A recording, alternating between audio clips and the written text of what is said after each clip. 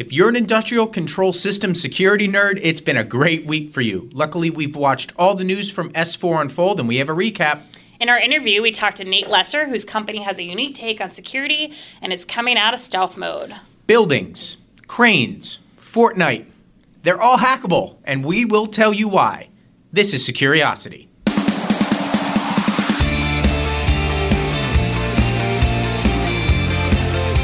Welcome to Securiosity for January 18th. I am Greg Otto. And I'm Jen O'Daniel, coming to you a few blocks where we hope to see a lot of you at ShmooCon. Very excited to spend the weekend and hear what's going on there. But before that takes off, the big S4 conference took place in Miami this week, and we were all over it. Tons of fascinating research all over the place. In our interview this week, we talked to Nate Lesser of Sapient Black. Sapient Black is coming out of stealth mode to give high-level VIPs a better bite of the security apple. Really interested to hear about that, but first, let's get to the news. Engineers responding to the Trisis malware that hit Saudi Arabia petrochemical plant in 2017 missed a key opportunity to prevent the plant from shutting down a second time in August that year, an investigator of the incident said Tuesday. Julian Gutmanis, an industrial cybersecurity specialist who responded to the second crisis outage in August 2017, said Tuesday at the 2019 S4 conference that the scope of the initial outage investigation that occurred in June 2017 was insufficient. He also said during this talk that Schneider Electronic, the company whose equipment was targeted, never communicated their knowledge about Trisis until their own S4 talk in 2018. Greg, this has been top of Trisis for a while now. How does this change things? It's really interesting to hear that Schneider put everything out there publicly and didn't talk to the actual IR people that were on the ground in Saudi Arabia. I mean, that seems like a crucial detail. You would want to talk to the company that had their equipment. Why wouldn't they do that? That's a good question. I would love to find out. Schneider, I don't think, gave us comment. Sean Lingus, who is our senior reporter, was in Miami for all of this week. And I believe he reached out to Schneider, but they didn't really have a comment about it. If you go back to our original story, when we first broke the big back and forth that went into the IR with Trisis, Schneider was kind of all over the place with their IR. So it falls in line with the way that they were reacting to this. But I don't know. I don't work for Schneider, so I can't tell you why they sat on it. Obviously, they are trying to be guarded about this because, look, this is a very dangerous piece of malware, so I understand being hesitant, but I feel like you would want to talk to the IR people that did actual work on this before actually going public with it. I mean, that seems to be a reverse of the way that you would want to go about it. Fascinating. So nearly 773 million email addresses and almost 22 million unique passwords were discovered on the cloud storage service Mega. Breach researcher Troy Hunt announced Thursday. The 87-gigabyte database is spread across 12,000 files and appears to have originated from many different sources dating back to 2008. Some 140 million email addresses and 10 million passwords are new to Hunt's Have I Been Pwned website, the free service that tracks whether user credentials have been made available in data dumps. The database gives scammers a valuable new tool to launch credential stuffing attacks, which we've been talking about for a while now. They occur when hackers plug credential information leaked in prior data breaches into other sites, targeting users who reuse username and password on multiple sites. Jen, did you get a notification that you're in the database? I didn't, but 773 million versus 22 million? I mean, stop repeating passwords. Yeah, you got lucky. I am in this. I got a notification. I think that's how this story basically broke, is that a lot of security journalists have all their information in this, in Troy Hunt's Have I Been Pwned database, because I know I was on the couch on Wednesday night and hey, you're in this. And it's like, oh, man. Well, I mean, it's really interesting to me. I have to go back, honestly, for myself and do a little bit of due diligence because, look, this originated from many different sources dating back to 2008. My password hygiene in 2008, I'm 100% sure, was not as good as it was, now. So, look, I've changed passwords. I've obviously gone through and have changed things since then, but it's still like – I don't know what I was doing in 2008. I was probably on message boards that I don't remember if they were, wrecked or not at any certain point. I know, like, there have been, I think vBulletin was one of the big third parties where you could set up message boards. I know vBulletin has been breached. I don't remember what my password's for on any sort of those forums. Yeah. So it just goes to show how much stuff really is out there and what can come back to bite you. Absolutely. And you have to go back and change your passwords for even things that you just don't use anymore. I was actually at a security conference last year, and somebody went shopping on an eBay account that I don't even remember having, but probably the first year eBay account I had, and managed to charge a ton of power tools via my PayPal account, who's also I hadn't used in years and years and years, right? So old passwords, right? Somewhere out there, probably crazy, the same password. Right. It's crazy what we forget about doing. I mean, it's not out of just laziness, but that's just the way that the internet works. You start doing something and then you just Back forget then, about it. It didn't right. seem that important to be worried about sort of passwords being stolen. Now it is, but if you don't Right. use it for years and years and years, you probably forgot you had Right. it. And there had been some discussion when we talked about this story over, like, the advice that had been going out, and some people came back to us and said, okay, just saying change your password is kind of outdated. You should be saying get a password manager, start using MFA. But I think about my password manager as well. While I have a lot of, passwords have hard entropy in my password manager, but I haven't changed those in 6, 9 months, in 12 months since I've started using a password manager too. So there is still that added layer of not only don't reuse passwords, because passwords managers don't really reuse passwords unless you're manually plugging them in, but change those passwords. You also have to change those passwords pretty regularly too. So there is a bit of hygiene that goes into it, that it's just not only don't reuse your passwords, but also change them the same way you change your batteries in a smoke detector. That's what's happening. I kind of feel like those don't remind me to change my passwords, though, so I'm guilty of that as well. So this next item is going to be really, really, really bad. A server at the Oklahoma Securities Commission exposed millions of sensitive files, including thousands of individuals' social security numbers and other personal identifying information, including the names and conditions of terminally ill AIDS patients.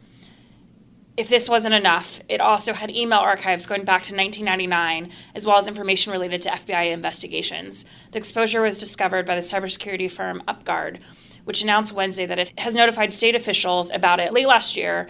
In a post on its website, the company says one of its analysts spotted the commission's server on Shodan, a search engine for internet-connected devices, and identified as potentially storing sensitive files. Oklahoma officials were notified the next day, and public access to the server was removed. Yikes. How does one server have all that information? Hey, I mean, we talk about network segmentation when we talk about IT, and, there's server segmentation too. I mean, this goes to show that these are the dangers that you run when you decide, okay, I'm just going to centralize all of the information that we have. You could segment it out and ration it out, and your attack vector grows. Yeah. You could or you could do the opposite here and put everything in one pot and just hope that pot doesn't end up on the public internet. Well, it ended up on the public internet. And yes, it did.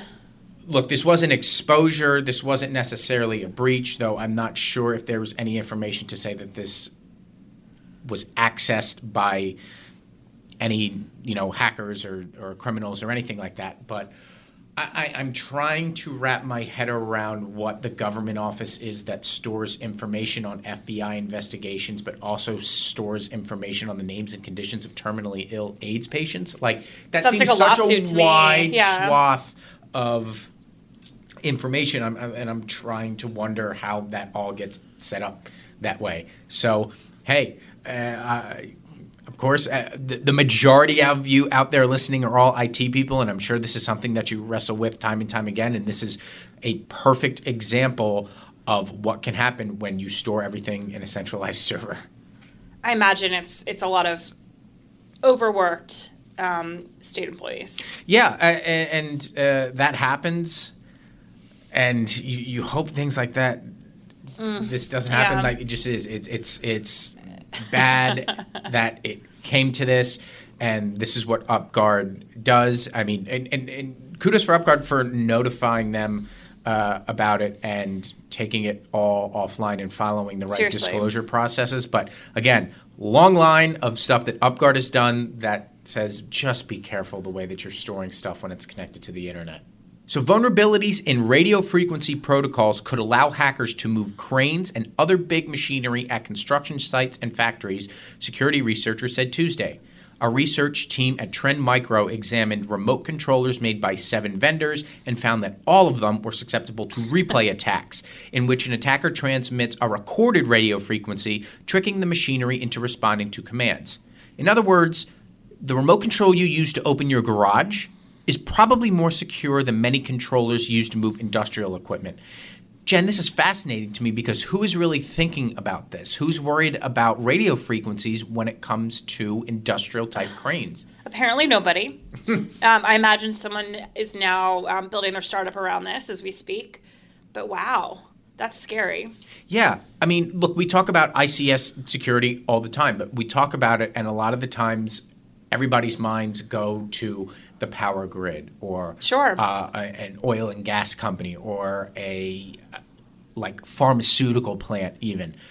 Or are we thinking about the crane that's 2 blocks away that's gutting the building?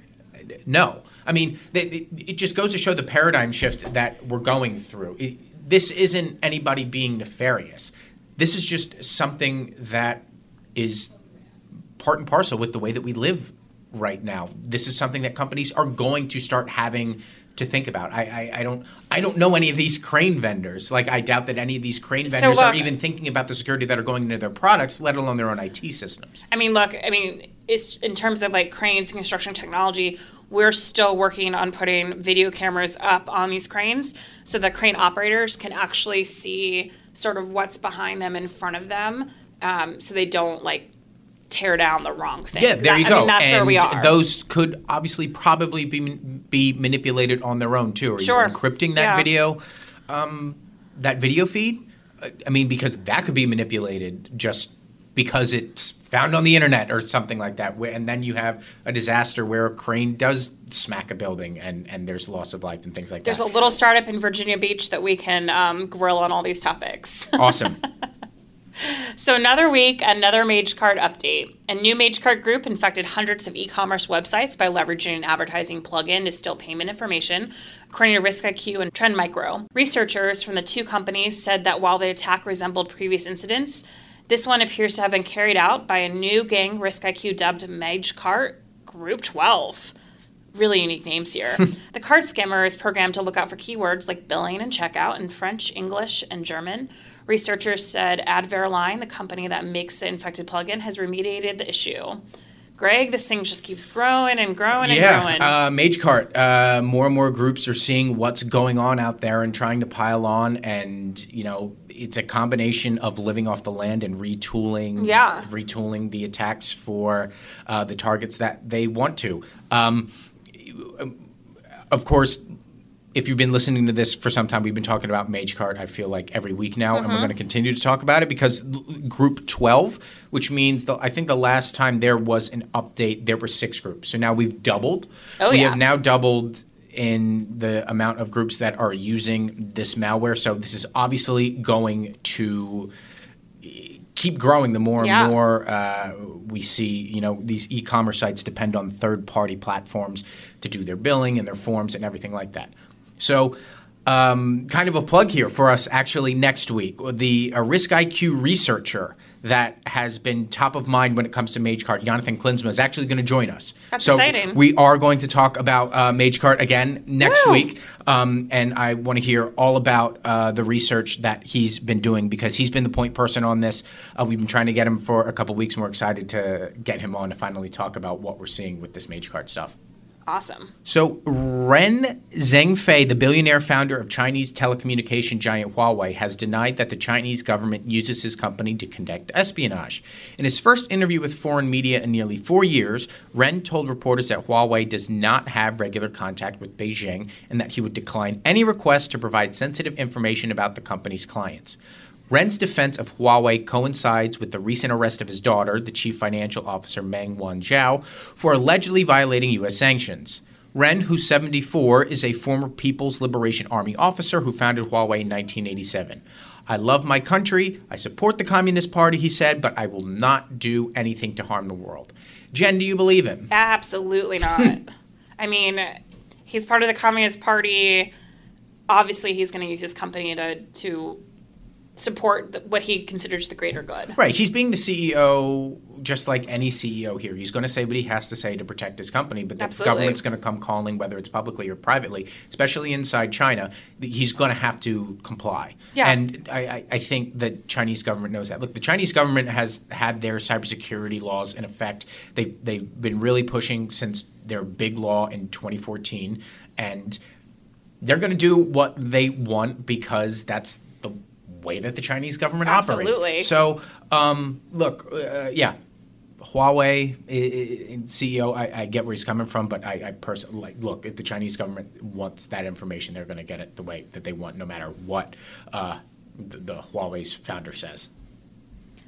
So let's move on to my least favorite car. Can you hack a Tesla? Are you ready to prove it? Pawn to Own is bringing car hacking to its March competition in Vancouver, inviting security research to demonstrate zero-day exploits on a Tesla Model 3 for cash prizes. Pawn to Own is known for offering bounties for live demos of 0 days against web browsers and enterprise applications, among other things, which will still be the case in March. Prizes for hacking the Tesla range from $35,000 to $300,000 based on the severity and execution of the exploit.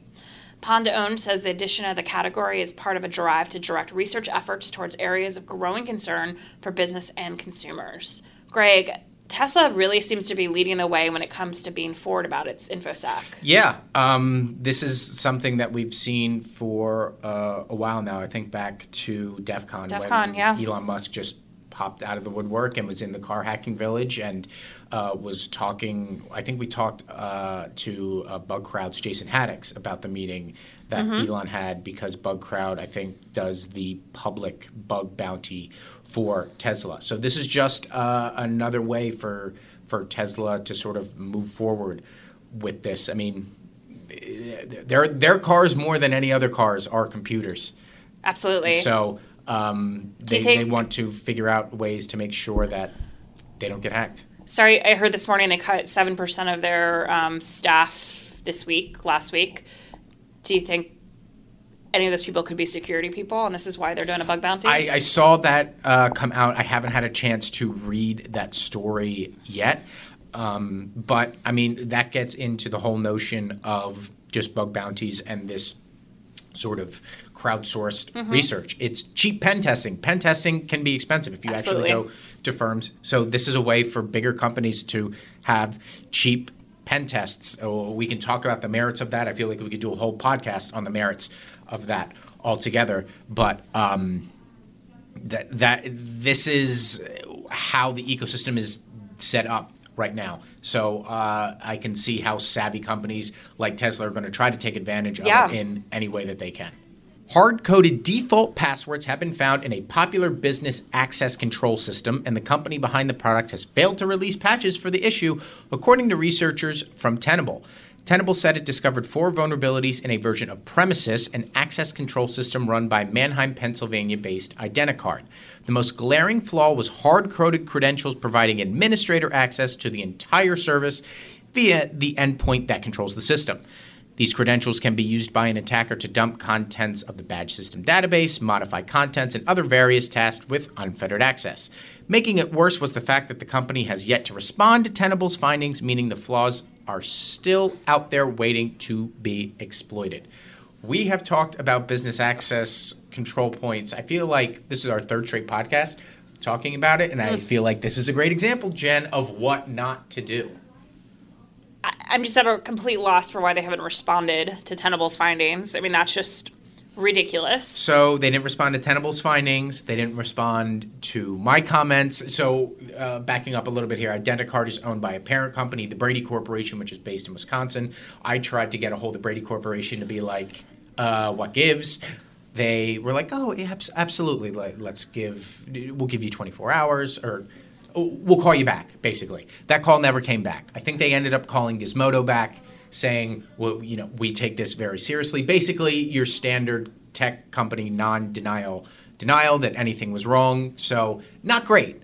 This is not great. What makes this also not great is the fact that Identicard is used in a lot of government buildings. Yep. You have you talk a lot. We hear a lot of talk about right now with the government shutdown and how it leaves a lot of agencies vulnerable. That's through the internet. Let's think about this in a hypothetical where it's the combination of the internet and physical security.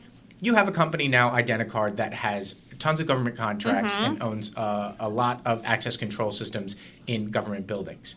A lot of security personnel that are contracted out to work security in those buildings are not employed right now. Well, they're employed, but they're furloughed. They're not getting paid, or they're not coming to work at all. So now you have the scenario where you have this vulnerable system that's not being watched over by the contractors that are supposed to be watching over the security system, and it's like the doors are unlocked for buildings. That's bad. That's where the shutdown really does start to take effect. Obviously, that's a hypothetical scenario, but it's not one that's like wildly improbable.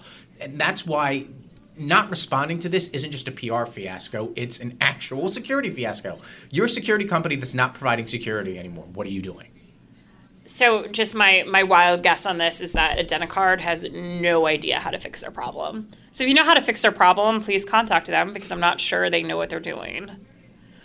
So Epic Games, the maker of the popular Fortnite, has fixed a flaw in its web infrastructure that would have allowed hackers to steal gamers' login tokens and take control of their accounts, according to the cybersecurity firm Check Point. Researchers were able to hijack an old Epic Games domain, proving hackers could have accessed victims' tokens without having to send a traditional phishing email. It's not clear if the vulnerability was exploited outside of Check Point's findings, but some players have in the past said their account was abused without having been phished for their credentials. Greg, some players will do anything for V-Bucks, huh? That's really what all of this is about, and that's what's so fascinating to me is people are hijacking these accounts just to get into the associated, whether it's Sony, Nintendo, Microsoft, whatever platform they're playing on, the credit card attached to the online store in order to buy the dances and the skins. Like, that's what all of this is about. That's wild to me that this is what it's about. Like, it's not just even the credit card number. That you could have the credit card number stolen and go off and do all types of things, and yet this is all tied to the fact that I need to buy Orange Justice dances, or I need to buy, the floss dance. Yeah, I mean, you've probably read the articles that have come out about Fortnite and how it's just highly addictive, and people are really having trouble managing their children that are playing this game. The stories that I've heard about that, just offhand, outside of what's been in the published media, but just anecdotally from people, not coworkers' kids, but like friends of friends that have coworkers who kids are like stealing credit cards and sneaking off to buy $100 worth of Fortnite credit. It's savages. So these are like into savages. Yes. So these are like innocent little kids doing this. So imagine what you do when you've got like a bunch of hackers also playing this. I'm not surprised. So finally, the Security and Exchange Commission and Department of Justice announced charges Tuesday against an alleged Ukrainian hacker and several other suspects in a scheme where non-public information was taken from the commission's corporate filing system and used for illegal trading. Alexander Eremenko is alleged to have hacked into the SEC's Edgar system, accessing test files, which companies can use to submit information ahead of public earnings reports. According to the SEC and the U.S. Attorney in New Jersey, Eremenko extracted non-public test files from SEC servers and then passed the information to different groups of traders. The traders then made transactions before at least 157 earnings releases from May to October 2016, generating at least $4.1 million in illegal profits. Eremenko is on the run, having been charged with crimes for his role in a similar scam that resulted in PR wires like Business Wire being hacked for inside information.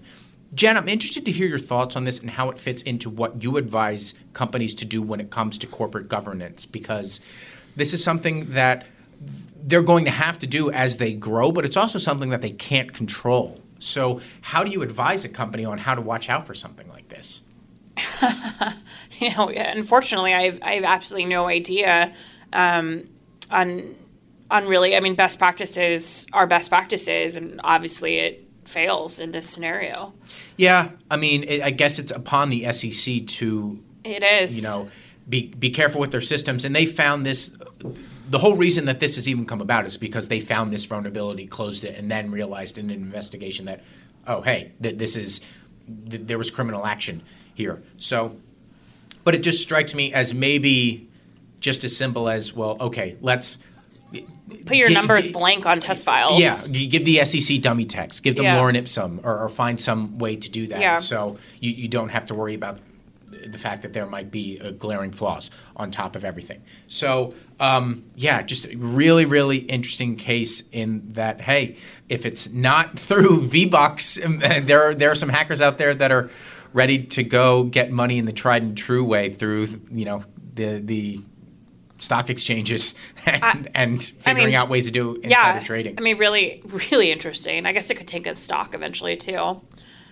So that is a perfect segue into our interview with Nate Lesser. Nate is going to tell us more about his company that has recently come out of stealth and is helping high-ranking officials protect themselves when it comes to cybersecurity.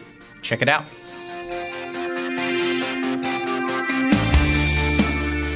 With us today is Nate Lesser, CEO of Scythian Black. So we understand you're coming out of stealth mode. Tell us about what you're working on and what brings you out of stealth mode. Yeah, so I guess technically we're still in stealth, but we're starting to have this kind of conversation with lots of people who are and share the results that we've got from our first customer pilots and start to get out there in the marketplace.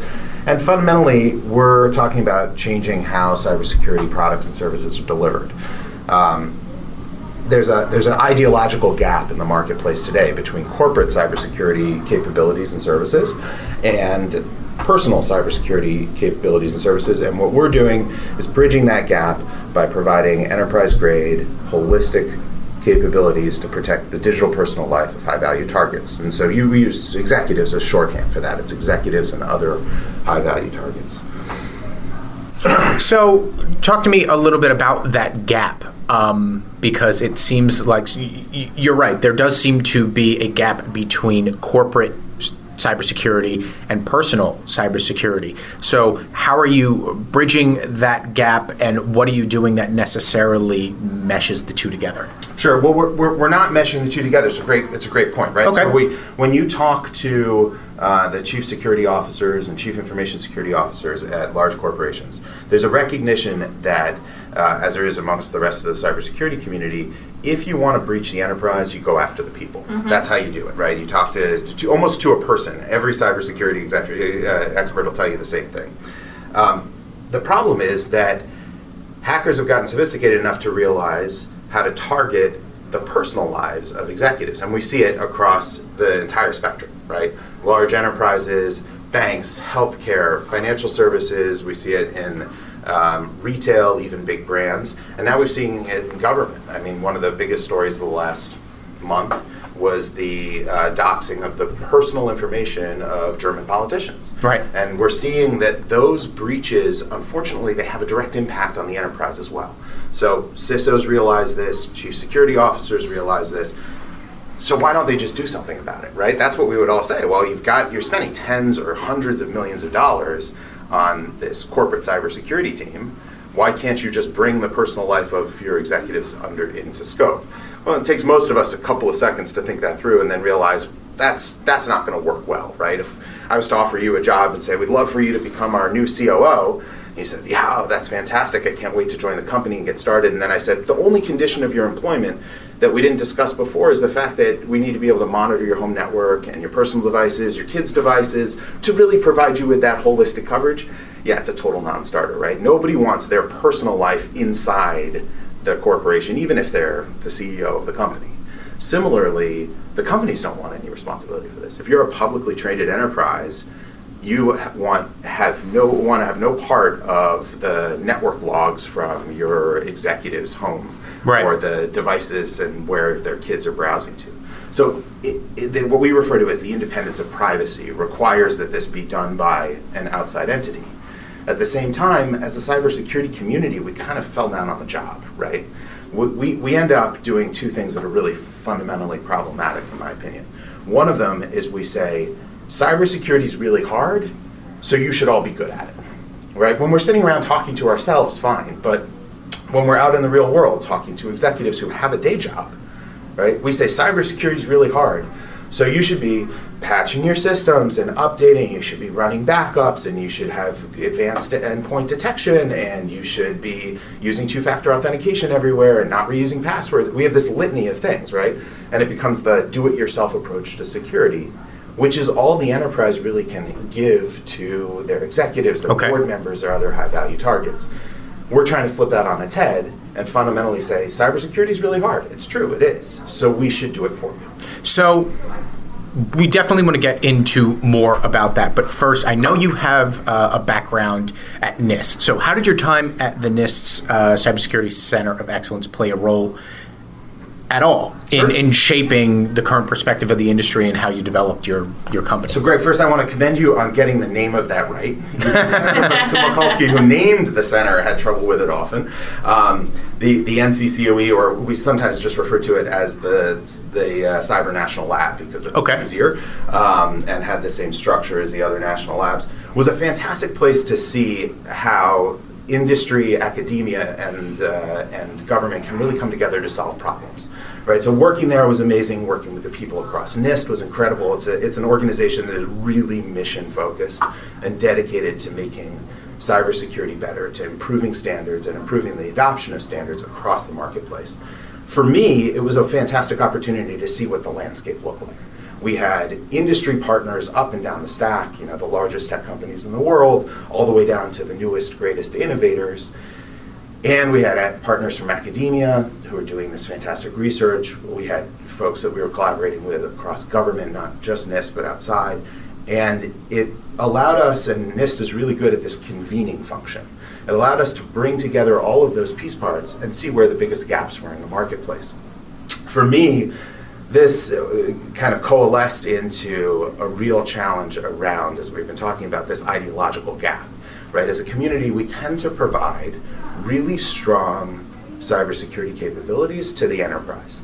And we do that, and when we say enterprise grade, it becomes kind of a buzzword, but it really, for us, it means something. What it means is really strong capabilities that are impossible to manage. Okay.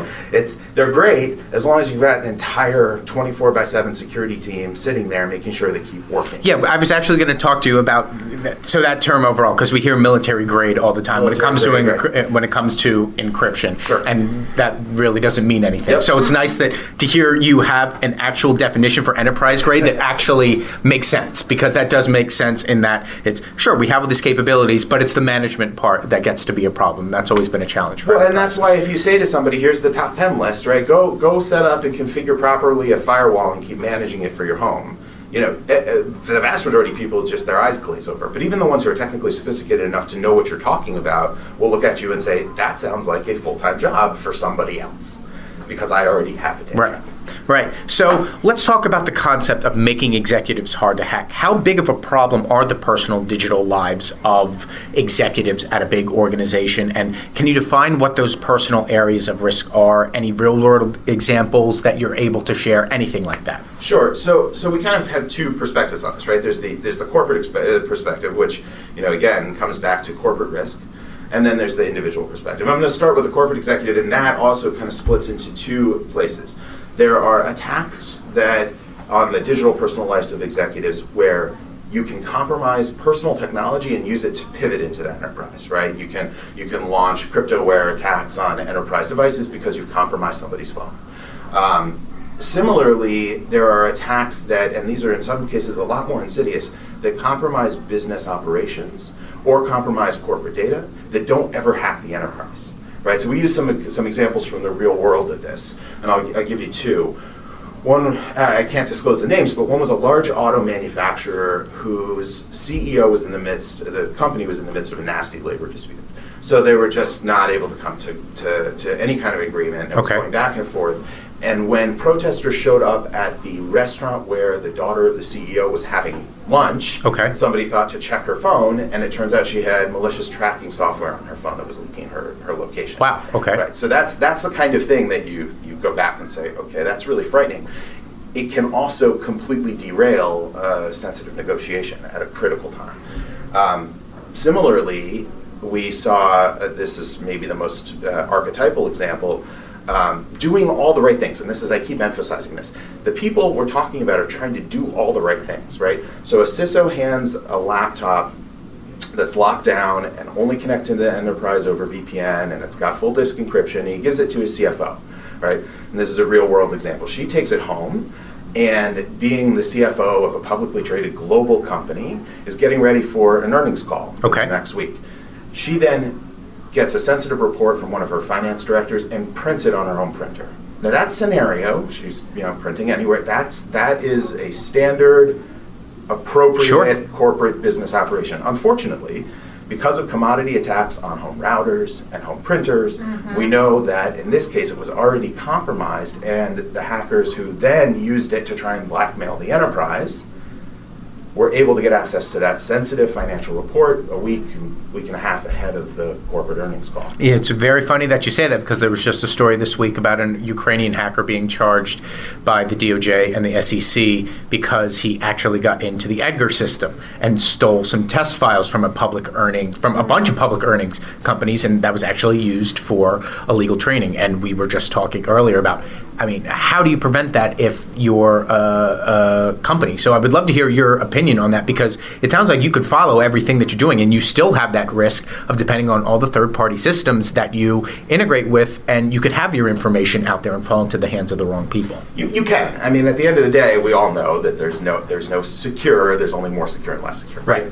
That said, we already have an answer to this. It's not like at Sapient Black we're developing the newest science that underlies some kind of great magic pill. What we're doing is applying the lessons learned and the capabilities and technologies that already exist in the corporate world to the digital personal lives of our protectees. So when we say holistic, it means covering the devices, computers, tablets, phones, IoT devices of our protectees. It means covering home networks, and it means covering online accounts, identity and reputation, and encrypted comms, and then bringing the entirety of that digital personal life, that unit, in under a consistent level of protection where it's all being monitored and managed. But so it's really critical that it's holistic. It's critical that it's just as strong as the enterprise, right? Because hackers look at the enterprise, they say, that's a hard target, I'm going to shift focus. That's what if there's one thing that hackers are incredibly good at, it's finding the weak link. We know that, right? Consistently across the board. So you don't want any part of your digital personal life to be that weak link. And then the last piece is making it really, really easy for our protectees, for users in general. Cybersecurity isn't something where we can expect massive behavioral change, because, as we all know, then our users are just going to go around the protections we put in place. So why just the focus on high-level executives or VIPs? Because certainly people's assistants and director level, early that, right? They have access to the same data. I certainly am at home putting together reports for somebody else to present. So why are you also protecting that next couple steps down? So it's a fantastic question.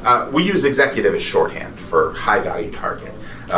It becomes kind of a long explanation when you say, well, this type of, but you're absolutely right. We've had an early customers come back to us and say, we need to cover the executive assistants of every one of our executives. So it's executives and their executives, because the executive assistants often have even greater access to critical information, to systems. This is exactly what you're talking about. What we'd like to be able to say is this is applicable to everybody. And that's the long-term vision of the company. We believe cybersecurity should be purchased as a service. You pay an annual fee and it covers your whole digital personal life. Today, we're launching the version that allows us to get coverage for a smaller group of people, because we're still learning how to deliver it in a way that is that will be consistent across every user, and frankly it's just too expensive today to do that for an entire company. So what does that sell, what does that sell into an enterprise look like, right? I think you said you had pilot customers. I think that's always the hardest sale for a startup, is to get that first 2, 3, 4 clients. Yeah, it is hard, and there's no question that some of this is also shifting the mindset around security and how it's delivered and how it's bought. So it's challenging in a couple of ways. One is that companies have to be on board with buying this as an executive benefit, and that's actually where it goes on the books, right? So when a company purchases this, they're paying for it But fundamentally, because of that privacy issue we're talking about, the information doesn't flow back into the company. And so it's structured as a product that's delivered to their executives, a lot like health insurance, right? Companies buy or other like things paying as for well. my parking pass in the garage or whatever. There you go. Yeah, You know, with our groups, it's sort of more like paying for the golf club membership. But you know, the parking pass, that's like me, right? Paying for my bike to work. But that's right. It's an executive benefit. So that's one piece of the sale. The other piece is user adoption. Right? And so that's where we get to the place of our protectees really understanding that this takes something off of their plate, that they no longer have to worry about security for themselves, cybersecurity at least, for themselves, for their family members, for their home. And we've seen a lot of really good examples with our first pilot customers where home security systems are almost universally addressable on the public internet. So this is an enabler of physical security issues. And I see you cringe. I felt the same way. But you'd be shocked to see how consistent that is across the board. People want to be able to monitor their security cameras from anywhere and open the front gate to their property from anywhere. And the way physical security folks set that up is, not being cybersecurity people, is the simplest way. It's publicly addressable. Yeah, there's a username and password in front of it. But the boxes that are in place there are almost never patched, and they usually have exploits that are at least a couple of years old. So how are you enforcing that even if they're buying the service for their clients, they even enforce this, right? So, I think people aren't secure because they just don't care. So how are you making them be secure? Well, so if we had to enforce it, it wouldn't work. Right? It's a benefit where across the holistic spectrum, like hundreds of capabilities we're talking about, we ask for a very limited number of behavioral changes. In fact, it's 4. We ask our users to make 4 changes in how they normally operate. And we spend time training them. Today, the product is delivered in a concierge fashion. So we've got boots on the ground in the homes of our protectees, setting up home networks and services, and spending some training time with our protectees. So that's a 2-day deployment usually. And that's how we ensure that it's all set up and working properly. It's not a self-service product today, but the entire rest of the life cycle of the product exists with very minimal interaction from our customers. So they don't need to change how they behave. If we expected that of them, then it would fail. So if you're boots on the ground, how do you scale? That's a great question. So from a business perspective, it's the concierge piece of the deployment is a 2-day thing, but all of the intellectual property that we built really fits into 2 buckets.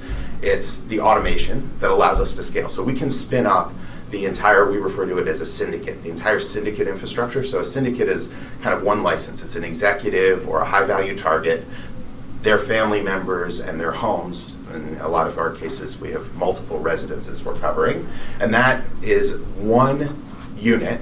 And that syndicate gets its own dedicated infrastructure, including isolation and security boundaries, but also including some cool stuff like privacy protections around how their logs are aggregated, their data retention policies around those logs, and the ability to wipe out their infrastructure with the push of a button and have it spun back up. So what we call nuke and pave in the CS world. So our ability to provide a much higher level of privacy protection is what often encourages, it's not just the security, but it encourages a lot of that user adoption. And then once you have it and you're using it on a daily basis and it requires almost nothing of you except, flipping that switch to turn on the VPN when you're connected to an untrusted network, and it's not a public VPN, right? It's your own personal syndicate VPN, and doing that before you then try and go look at your security cameras, so that you've authenticated to your own VPN concentrator, and some of the cool site-to-site sharing stuff that allows us to ensure that if you're connected to one residence, you're connected to your syndicate, and they're all brought under that same security boundary. So there are some additional benefits beyond security benefits that really help boost the adoption of our users. Yeah, so let's talk about the boost in adoption and the ease of flipping a switch, like you were saying. I'm wondering how your conversations with corporate security directors have gone, because I think there was an article earlier this week that looked at the tens of millions of dollars that goes into just tech CEOs being guarded by corporate security. I think Apple spends like $40 million to guard Tim Cook, and Zuckerberg, there's $10 million that goes into Zuckerberg. So I'm wondering if you've seen sort of, for lack of a better term, the light switch go off when you talk to corporate security directors, where it is just a flip of the switch, and we're not talking about 24/7 drivers or personal golf jets or bulletproof glass in office windows. This seems to be a pretty easy solution for the CEOs and the corporate security directors that have these $1 million budgets, but can just turn around and go, oh, hey, my CEO can do this easily. Right. So the conversation goes something like this.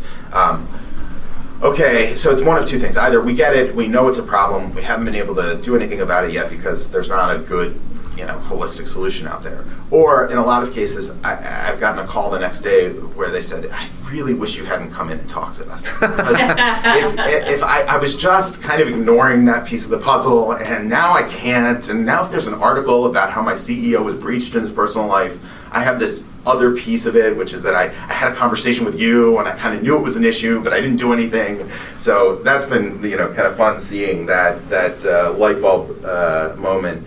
I would say, as far as the question of protecting those who, in a lot of cases, we've talked with chief security officers who have responsibility for physical protection as well. Okay. And I'll use one example. This was a Fortune 500 company, a big brand, and they said, well, we have two physical security teams, right? We have one that's completely dedicated to our execs. In this case, it's a Fortune 500 company that's also still family owned. Okay. So they said, we protect the family, right? It's a little mafia-esque. I'm guilty of that too with our syndicate language. Okay. It's we protect the family with one team when they're doing corporate events, when they're doing any kind of work business. And we have a whole separate team that protects the family in their personal lives. The light bulb moment was, why don't we have that for cyber? We have this whole corporate cyber team, and then in their personal lives, in this case, it was similar that the enterprise was paying for a bunch of stuff, but they still had those bright line boundaries because it was a publicly traded company where it's not like network logs were coming back into the enterprise. I can't speak for any of the specific examples you gave, Tim Cook or Mark Zuckerberg. Okay. But I find it hard to imagine that there are corporate security directors who would be comfortable with the principal's kids' device logs coming back into the enterprise. I've no doubt they're spending a lot of money to protect them, but doing it in a holistic and productized fashion where you can really just point to the health insurance equivalent and say, this is the company we hired to provide that as a benefit to all of our high value targets. Great. So to wrap up, we ask all of our guests a completely random question to end the interview. This one is particularly random, so I'm going to put you on the spot a little bit. If you were sent 400 years in the past, no clothes, no tech, just plopped down into 1619, how would you prove to people you were from the future? He's absolutely stumped. I am dumbfounded. I'm not sure I have a good answer to that. Maybe, 400 years? 1619. Let's say you're in the Northern Virginia. Knowledge, what was happening in so you're probably dealing with Native Americans, right? No tech. Probably something around numbers, right? The ability to predict things based on risk-based outcomes rather than at that time, I think almost universally across the globe, there was a belief that everything was controlled by some set of deities, and rather than prayer or but being able to show the relationship between chance, maybe dice. Teaching people to play with dice. Interesting. I don't know. Very, very interesting. All right. That was a good one. Yes. I thought I was going to be ready and prepared for anything random. I was definitely not ready for that one. Well, the randomness is what teaches you from the future, apparently, with the dice. That's right. So, very good. All works together. Nate, thanks for joining us today. Really appreciate you talking to us about your company. Thank you. Appreciate the time. Take care. Thanks to Nate again for taking the time to talk to us about Scythient Black. And that's it for this week. As always, stay curious.